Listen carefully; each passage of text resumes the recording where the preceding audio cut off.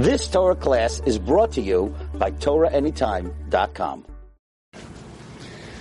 Shalom everyone, and welcome to Aish Torah's Essentials program here in the holy city of Jerusalem. We are today discussing personal revelation, and what we're going to do is model our own personal revelation with history. You see, history has three major sections in it, like three big markers: creation, revelation, and completion. Creation was the beginning of it all. Revelation was Mount Sinai, and completion is the Messianic era, or you could say it when we hit the 6,000th year. Messianic era is before the 6,000th year, or 6,000 years, where this whole planet kind of comes to its conclusion. But these three things are mirrored by human life, because you were created, you were born one day, so you have creation, and every person born will eventually die, and that's completion. So your experience on earth had a beginning, and it will have an end. And the question is, where is your revelation? Where is your revelation? Has it even happened yet? If it hasn't happened, what are you doing to get it? But there has to be a point in a person's life called revelation. Revelation is when you realize it's really two things. One, what's life for? And two is, what's your life for? Here's what's life for, what are we doing here? And the other revelation is, what are you doing here? And those are two very separate revelations. But until you have those revelations, life's pretty meaningless. I mean, you got the existential meaning of meaning you can deconstructionists make up your own meaning. But for many people, and I'm one of them, making up your own meaning for existence is, maybe I'm not creative enough, but to me it's depressing. It's depressing. If we all make up our own meaning, then it's not good enough for me, because that means it's really meaningless, ultimately. So this kind of nihilistic meaninglessness, which has been pushed by academia a lot, by the academics, that the world's actually meaningless, and that we make our own meaning out of creation is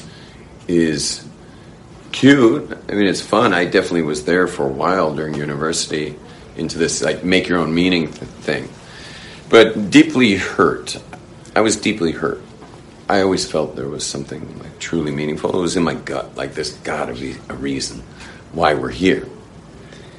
Now, again, there's 2 points: why you're here, and then why we're here, and then why you're here.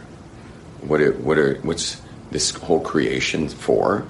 And then what are you doing here? How did you get here? So being born, dying, revelation, and knowing what you're doing here is the most important thing in your life. It is the moment that you reveal what we're doing here, and what you're doing here is what will give context to the entire existence. Now, in the creation story itself, Torah it's hard to say exactly what God was thinking, because the question is, interesting question, why did God wait 2,448 years to give the Torah? Why would he wait that long? If Torah is so important, give it at the beginning. Why is Torah given only about halfway through? Right now we're in 5778, so it's towards the halfway mark. 2448 is about the halfway mark of creation. So why did God wait that long? And the answer, there's a lot of different answers. One of the answers is that God wanted us to intuit, through intuition, to intuit his will, which just never happened.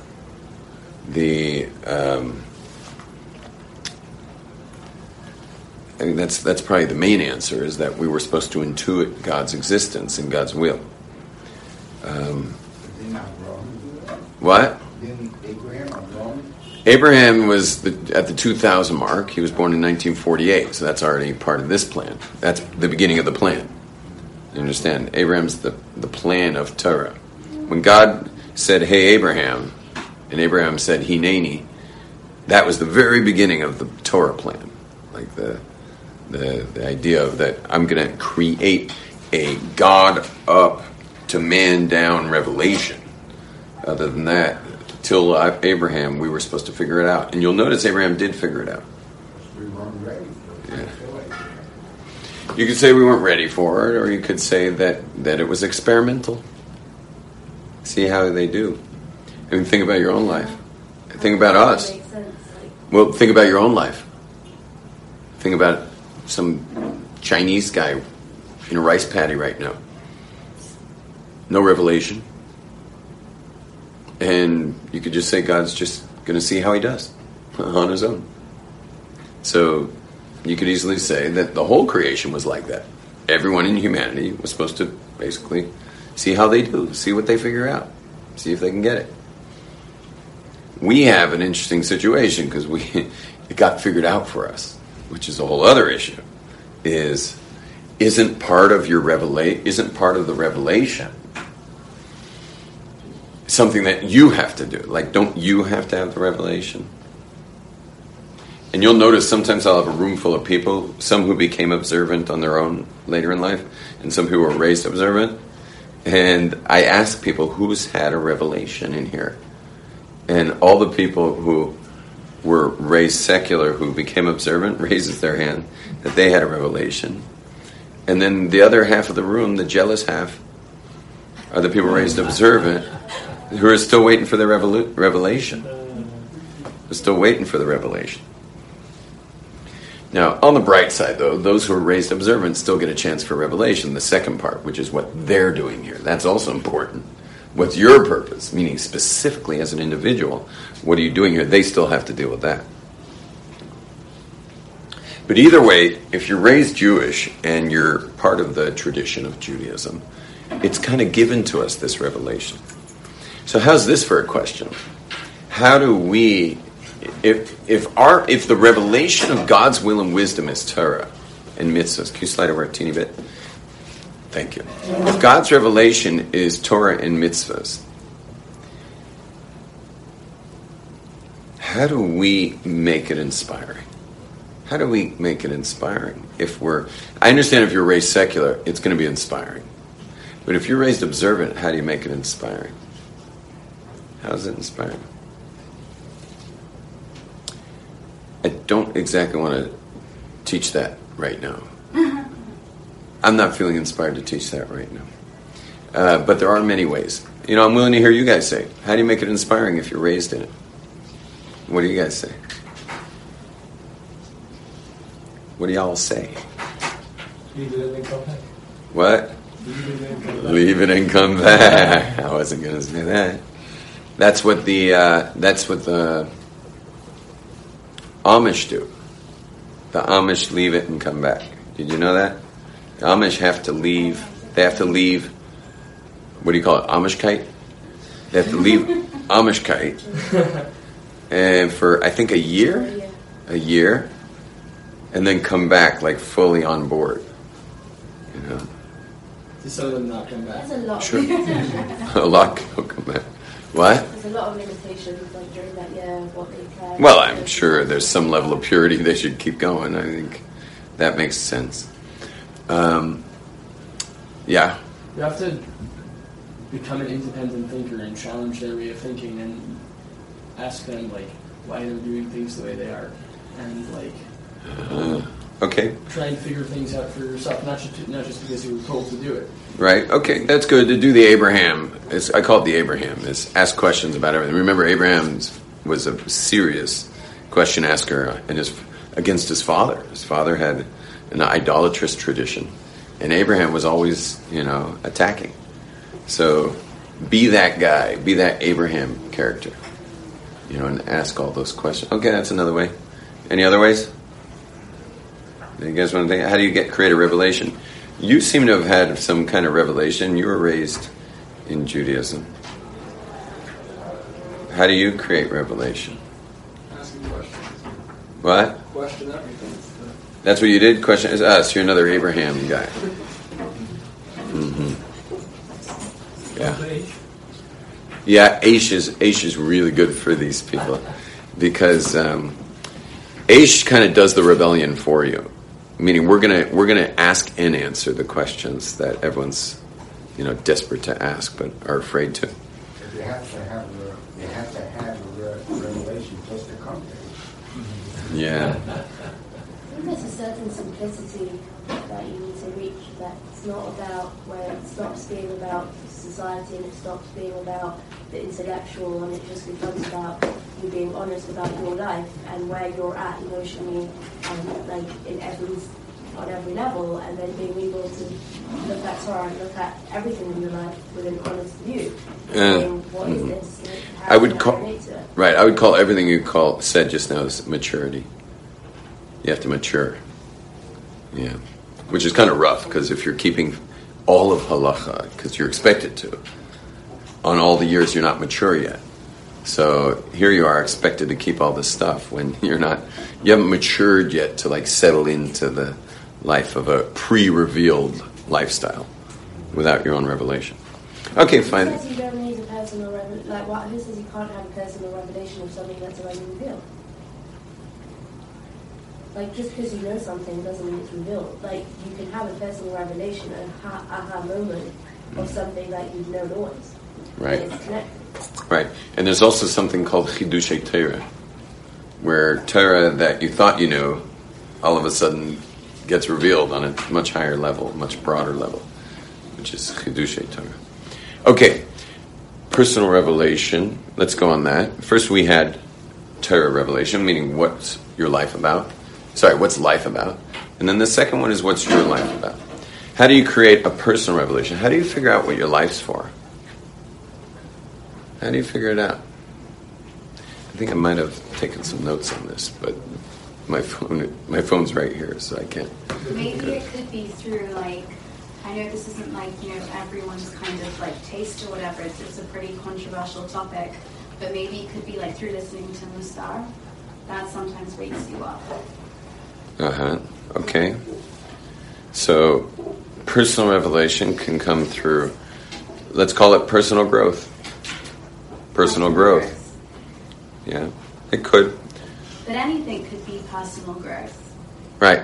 I would say that what you're saying is strip someone down. Strip their ego down. That's what Musar is. Yeah. But even if you strip someone's ego down, now they got no ego. Okay, good. What's he doing? What's he here for? You understand? That's good. I think you got the best starting point. Meaning, let's put it like this. You can't really know what you're here for. You can't know what you're here for if your ego's still there. If you got what to lose. You can't know what you're here for. I'm going to say it like a principle. You can't know what you're here for until you got nothing to lose. Or you can't know what you're here for if you've still got something to lose. If there's something you could lose, like ego stuff, self-image stuff. Right, if you basically, you value this world too much as opposed to the next world, then you don't really care about being a good person. And yeah, what I was saying is something different, though. I agree with you on that, but what I mean by something to lose is your actual self-image. Listen to me. Listen. If you found out what you're really doing here, meaning what you came here to do, if you found that out, what do you got to do now? Do it. You got to do it. If you found out what you're doing here, you got to go do it.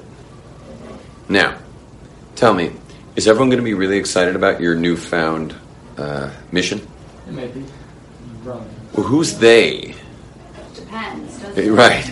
So there's going to be some people who are and they probably aren't that close to you to begin with, who are going to be 2 thumbs up.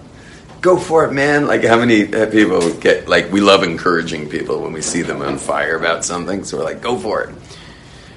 But it seems in a weird way, that the people who are closer and closer to you, the closer someone is to you,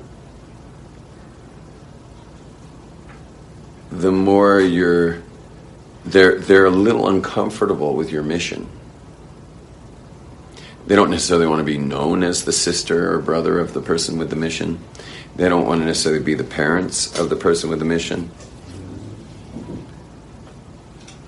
They don't necessarily want to be best friends with the person with the mission.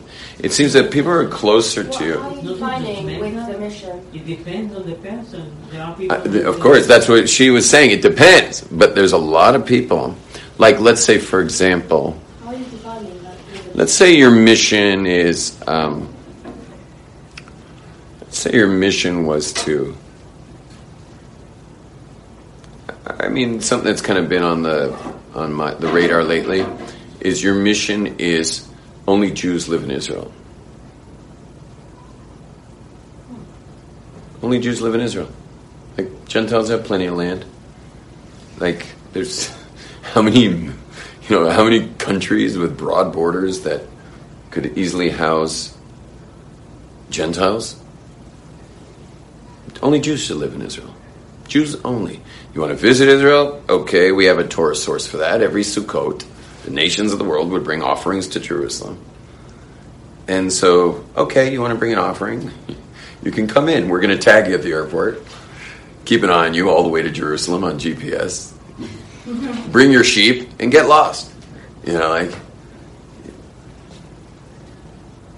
But, you know, by the way, does this sound politically correct? No. It's totally not politically correct. No. It's, you know what it's called? It's called ethnic cleansing. I'm not here to advocate. I was just coming up with a mission that not everyone's going to be so excited that they're your sister, that they're your brother. And you're going big time viral on this because it's super provocative. And you've got a million proofs behind you. You got all the weight of Torah backing you on this. And you're just bulldozing ahead on social media. What if it's not your mission? You think of it. I'm just saying the case, our hypothetical case, was a mission that people who are not close to you are going to be like, whoa, or what's she like? But, you know, that's what acquaintances will be doing. Like, I know that person. But as it starts getting closer and closer, neighbors even will be like uncomfortable with you. And now you got your family and your close friends. They're just like, couldn't you have chosen something a little less controversial? I never really had that problem. I did. Listen to me. If you want a personal revelation, I don't have a controversial mission. right? If you want to have a personal revelation, remember there's two types. There's national, is like what we're doing here as a nation, or what people are doing on earth. But if you want a personal one, you better find one that's really vanilla, really parv.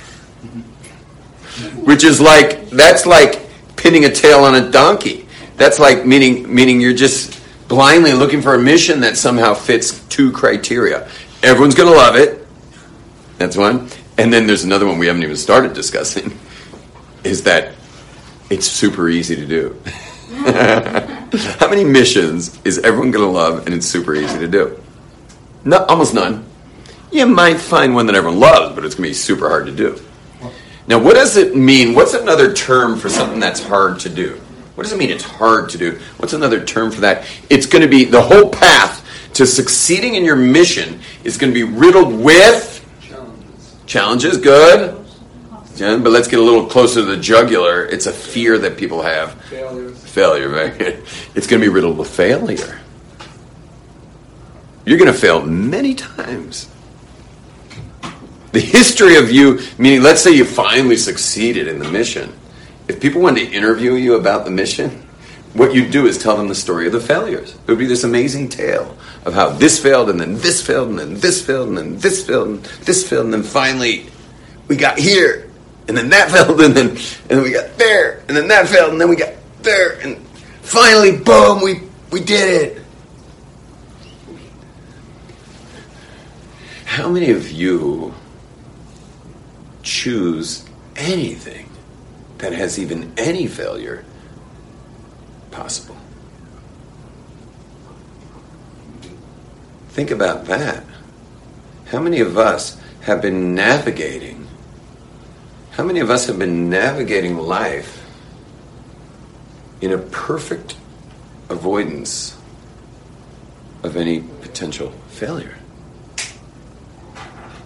And when you live life always avoiding failure,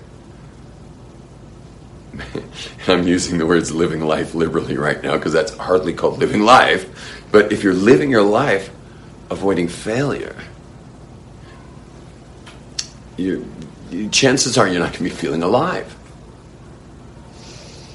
You're probably not going to be feeling very alive. Easy never made anyone feel alive. I think part of the reasons why I was drawn to extreme sports is it just was wrought with difficulty, and the consequence of failure was super high, and the victory of having not failed in various, precarious situations was greatly rewarding. And it gave me a great feeling of being alive. Wow. Some of those surf sessions and some heavy mountain bike, technical descents that we do, you feel very alive afterwards. Also endorphins. Right, but those endorphins, part of those endorphins isn't just the G-forces of, Right. It's the consequences that cause us. And now, okay, go ahead, Ezra. If you're throwing yourself into one of these missions, how do you know that you have God's blessing, and how do you know that the failures aren't a sign that you should stop? Okay, so Ezra has an amazing question. If you've had your personal revelation, you're going for your mission. How do you know How do you know you got God's stamp on your mission? And how do you know that? How do you know when go forward, go back? Like, how do you know when you should stop, when you shouldn't stop? So it's a very good question.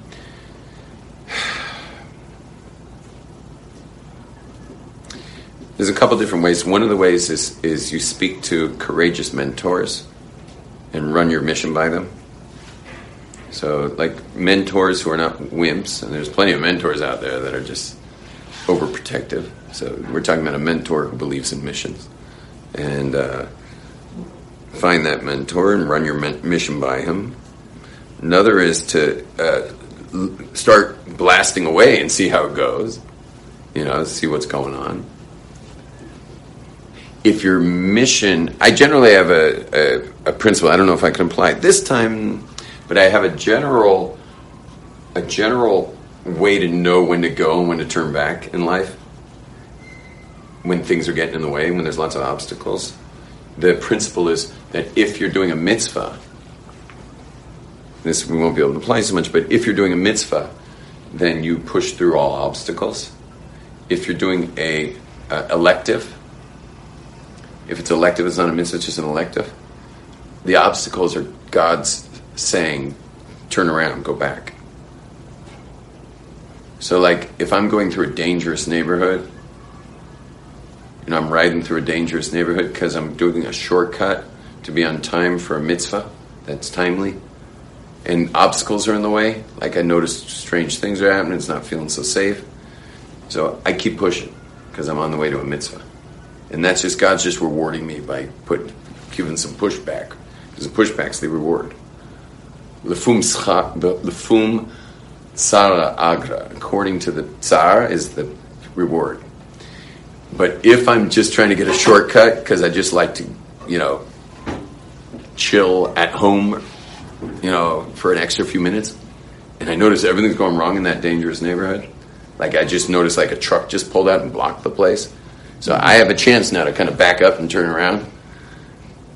So if I'm noticing things going wrong and I just want to go chill and get somewhere a little earlier, so then I will actually take that as signs and turn around and go back. But we can't really apply that to a mission.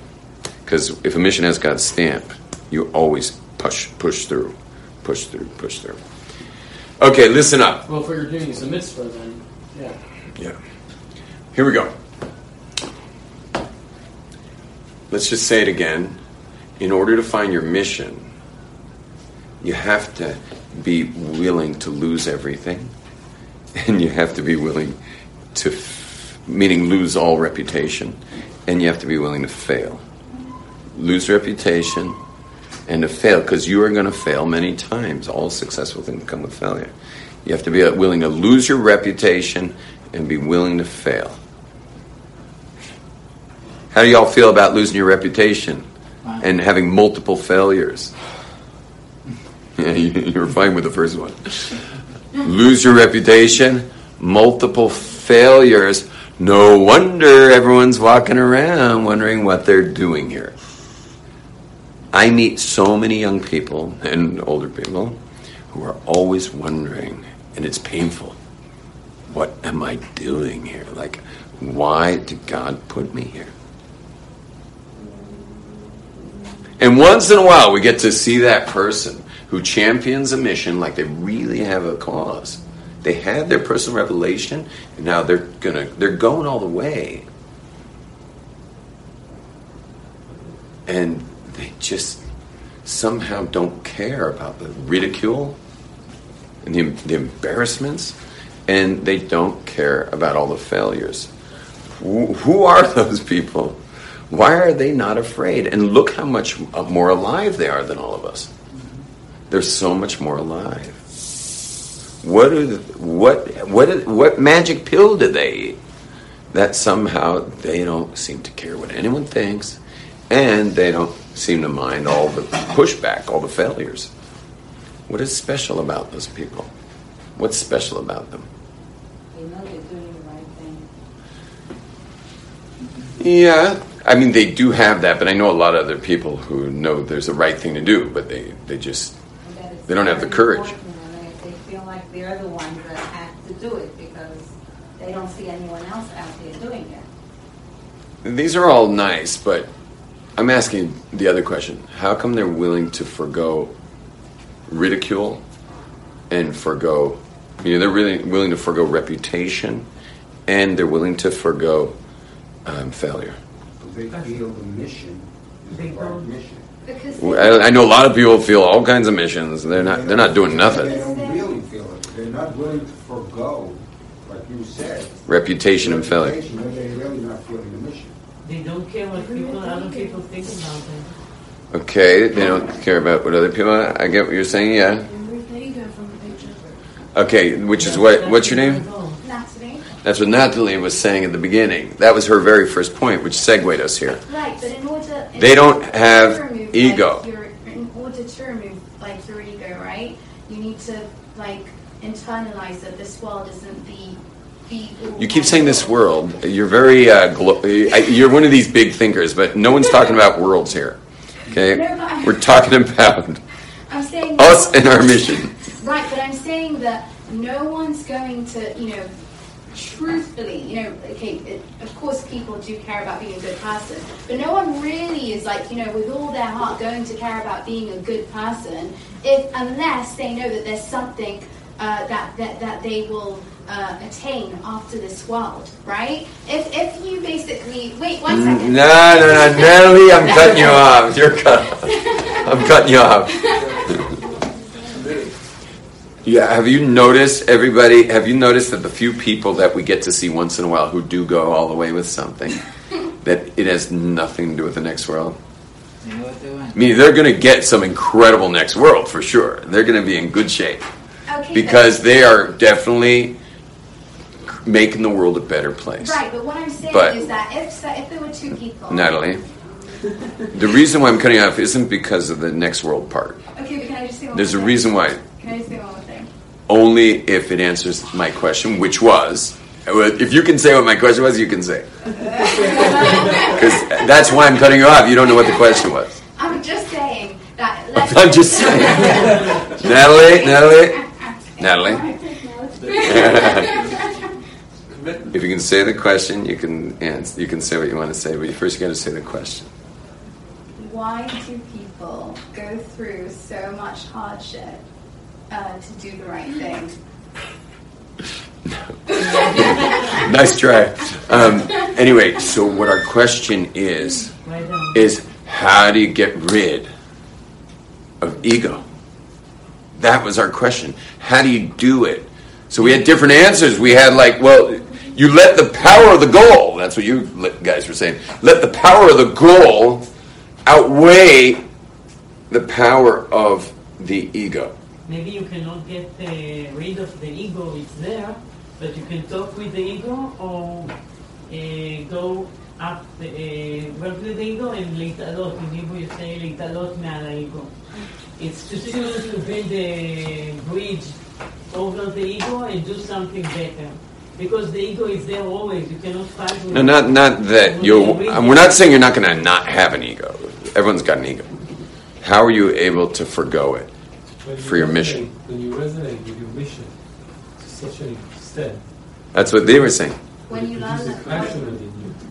when you learn that And God everything else goes by the way. Who feels passionate about something here? Okay. How do you know it's not from the ego? Okay, you ready? How do you know We're going to go to the square. We're going to go to the square, the Jewish Quarter Square, and we are going to get it down to, like, let's all get it down to like maybe 3-4 lines of what we're passionate about, and then we're going to walk up to every individual, including all the tour groups. You have to interrupt the tour guide and just say, I just want to tell you all what I'm passionate about. Let's do it. You up for it? But still, how do you know that I don't this think that doesn't come helps. from the ego? Oh, Yeah, boy. I It doesn't help anything. It won't even help we're only talking Help about, your mission. oh, forget the mission. We're only discussing ego. That's what I'm saying. We're only on ego right now. You're pointing out How do you know? But how do you know Well, that just this think that passion that I have doesn't come from the ego? That's why we speak to a mentor to find out if the passion is just more ego. Guys, how do we get rid of this ego of ours? Because so that's why I brought up just maybe do something ridiculous. Maybe doing something ridiculous is a good thing to do. By the way, you don't even have to tell me about your mission. You could just do something ridiculous. Something out of the box. Yeah, do something totally out of the box. Make a gig, do something out of the box, extremely out of the box, for like a month straight, and see if that doesn't. You're the right guy to ask. I mean, you've of all the something for a month straight out of the box. of all the people who does things out of the box. I mean, you are probably the most out of the box person I've ever met. Oh man. So, and he was the one I think who wasn't afraid at all of ridicule. Are you like, have you burned that out of you? What? Ridicule? Yeah. Burned out of you. Yeah. So it worked, basically. And the failure. I'm happy to go through many failures. Really? Oh, failure doesn't bother you either? I go through them all the time. It's wonderful. The more the merrier. It's interesting we're having this discussion because there's a unique person in this class who has, it's between us, the details, but like daily, putting yourself in the line of like extreme embarrassment. Day after day, different countries. Like he did it. And Give is the thing, because giving is not from the ego. If you do something else, I think it's from the ego. Okay. Did he give something by doing this? Did he give something? He got something, is that he's Not no... for yourself, for others. Oh wow, Aryeh. What's up, Aryeh? Did people get some good benefit or healing or something good that they didn't have? He wasn't on a mission. He was just breaking himself. Yeah, I'm breaking myself. He was just breaking himself. But did you ever find a mission? I got a mission. I got what I'm doing. I'm not telling anybody what my mission is. That's okay. How's it going? Wonderful. Amazing. With many hardships and difficulties, but hey, it's getting somewhere. Anyway,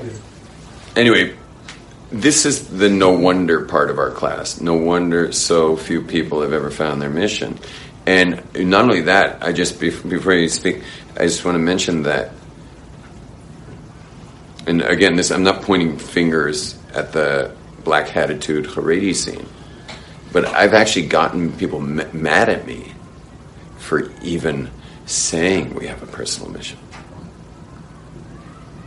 I've gotten people mad at me in the black hat world for even saying we have a personal mission. That we have a personal mission. Yeah, that you were created for a reason other than serving God. I've gotten people mad at me for that. But What do you mean other than serving God? It's just crazy, our situation, because you have people all over the world with a sense that our lives would be meaningful with a mission, right? Or my life would be meaningful with a mission. But God gave all of us this major obstacle called rejection and failure, or ego. Rejection and failure, which are both going to hit big time if you champion that mission. So in other words, let's put it like this. God has reserved the greatest pleasure of life, if pleasure comes from the meaning of mission. God's given the biggest pleasure in life to a tiny amount of people.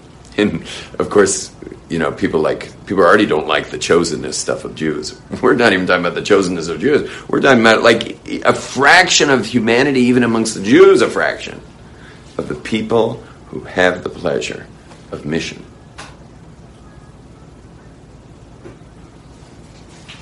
The greatest pleasure in the end will be the biggest difference you made. That will be your biggest pleasure. But all of us have our hands tied behind our back on making that move. It's scary. Because time's ticking. I lost you. I don't know what you're talking about. You want me to get you back? No, everyone has a mission. Do you want me to bring you back to what I'm talking about? Yeah, I lost the purpose. Two types of mission. One type of mission is to serve God. Second type of mission is why you're here specifically. Because I have a present, special gift. You have a special gift. It's called kochot nefesh. You have certain kochot nefesh to contribute, litrom, to contribute to the world. But to get the pleasure of your having been created and using your kochot nefesh, you have many also, and yours are very intellectual too. For you to give those kochot nefesh to this world is that pleasure's been put like in a black box. It's like been put in the other side of Mount Everest. Because no one wants to feel like a fool and nobody wants to fail. And so God gave just reward for this, is that you get to have an amazing life. If you would just forgo the embarrassment and the failures. If you just forgo embarrassment and failure, you get the pleasure. You get the greatest pleasure of life. And the cool thing about it, it's never too late. It's never too late. I've witnessed many things even this year of people, men and women, some in their 60s, some in their 70s, who just said, you know what, to hell with it. I've got a mission and I'm doing it. And today they're like viral sensations. Because they said, you know what? Time's ticking. I'm not getting younger. I got a mission. And I don't care what anyone thinks. And they just went for it. And they said, forget it. I'm going to be I'm more afraid of dying having not lived. And there's a very interesting thing that I'll bring up. You want to hear a strange correlation?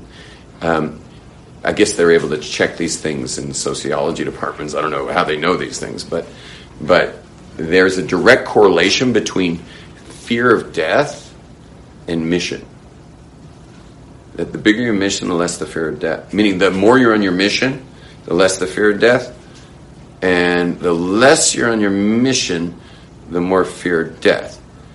Which is really weird because the people who are really on their mission are really alive, so they feel like they should be more afraid of dying.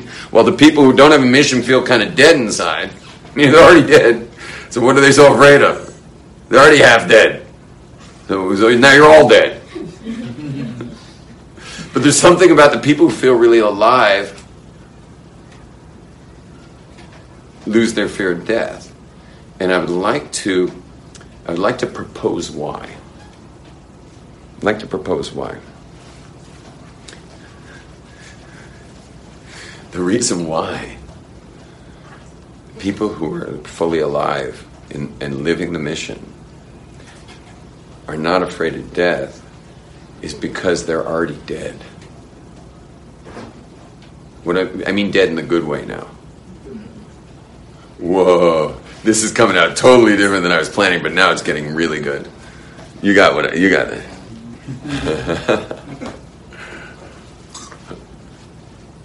Everyone just hang in there for a sec. I'm afraid of rejection and failure because that would affect my little pet self-image, which is a joke anyway. Because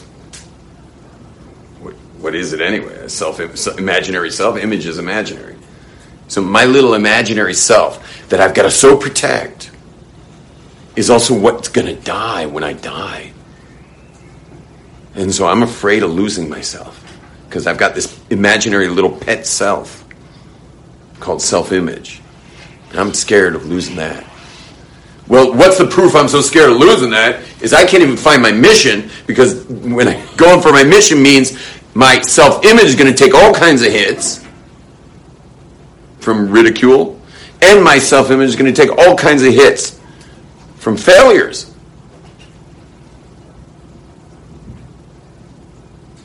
But if I would just allow the ridicule to come on and ridicule, and I'd let the failures come on, failure, I'm going to chew on the fat of failure.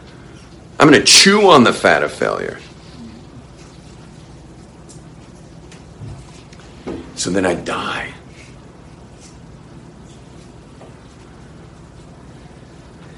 While alive, meaning the self-image dies.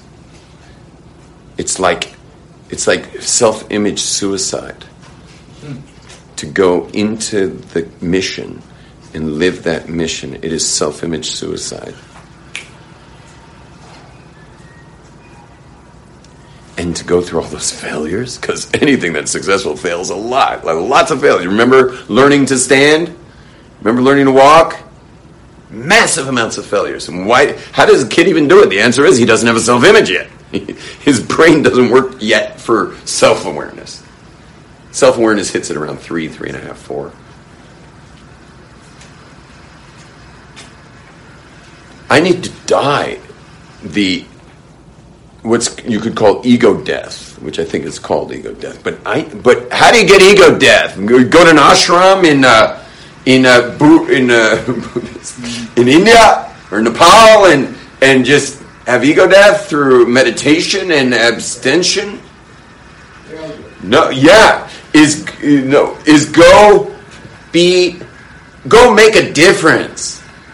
Go make a difference without caring about what anyone thinks, and get yourself totally embarrassed out there and fail a ton of times. And it will kill your ego way better than any ashram will. And now you've already had that part of you die. So all that's left now is your spirit. What else is there after the self-image? Is just, you're still there. Hey, I'm still here. So I guess that's my spirit. Well, my spirit's eternal. I'm not afraid to die. I have an eternal spirit. The part of me that I identify with is never going to die. Notice it's the only part of you that's always around. I mean, think about it. 10 years ago, what was around? What was around? You can't remember a thing except the fact that you were around, meaning your spirit was there. Can't remember anything else. The past, every moment you were there. You're here right now. Your future is totally nebulous, means nothing. It's only now that the spirit's here. It's always here because it's part of eternity. Eternity is always here. And the spirit of a person is always here.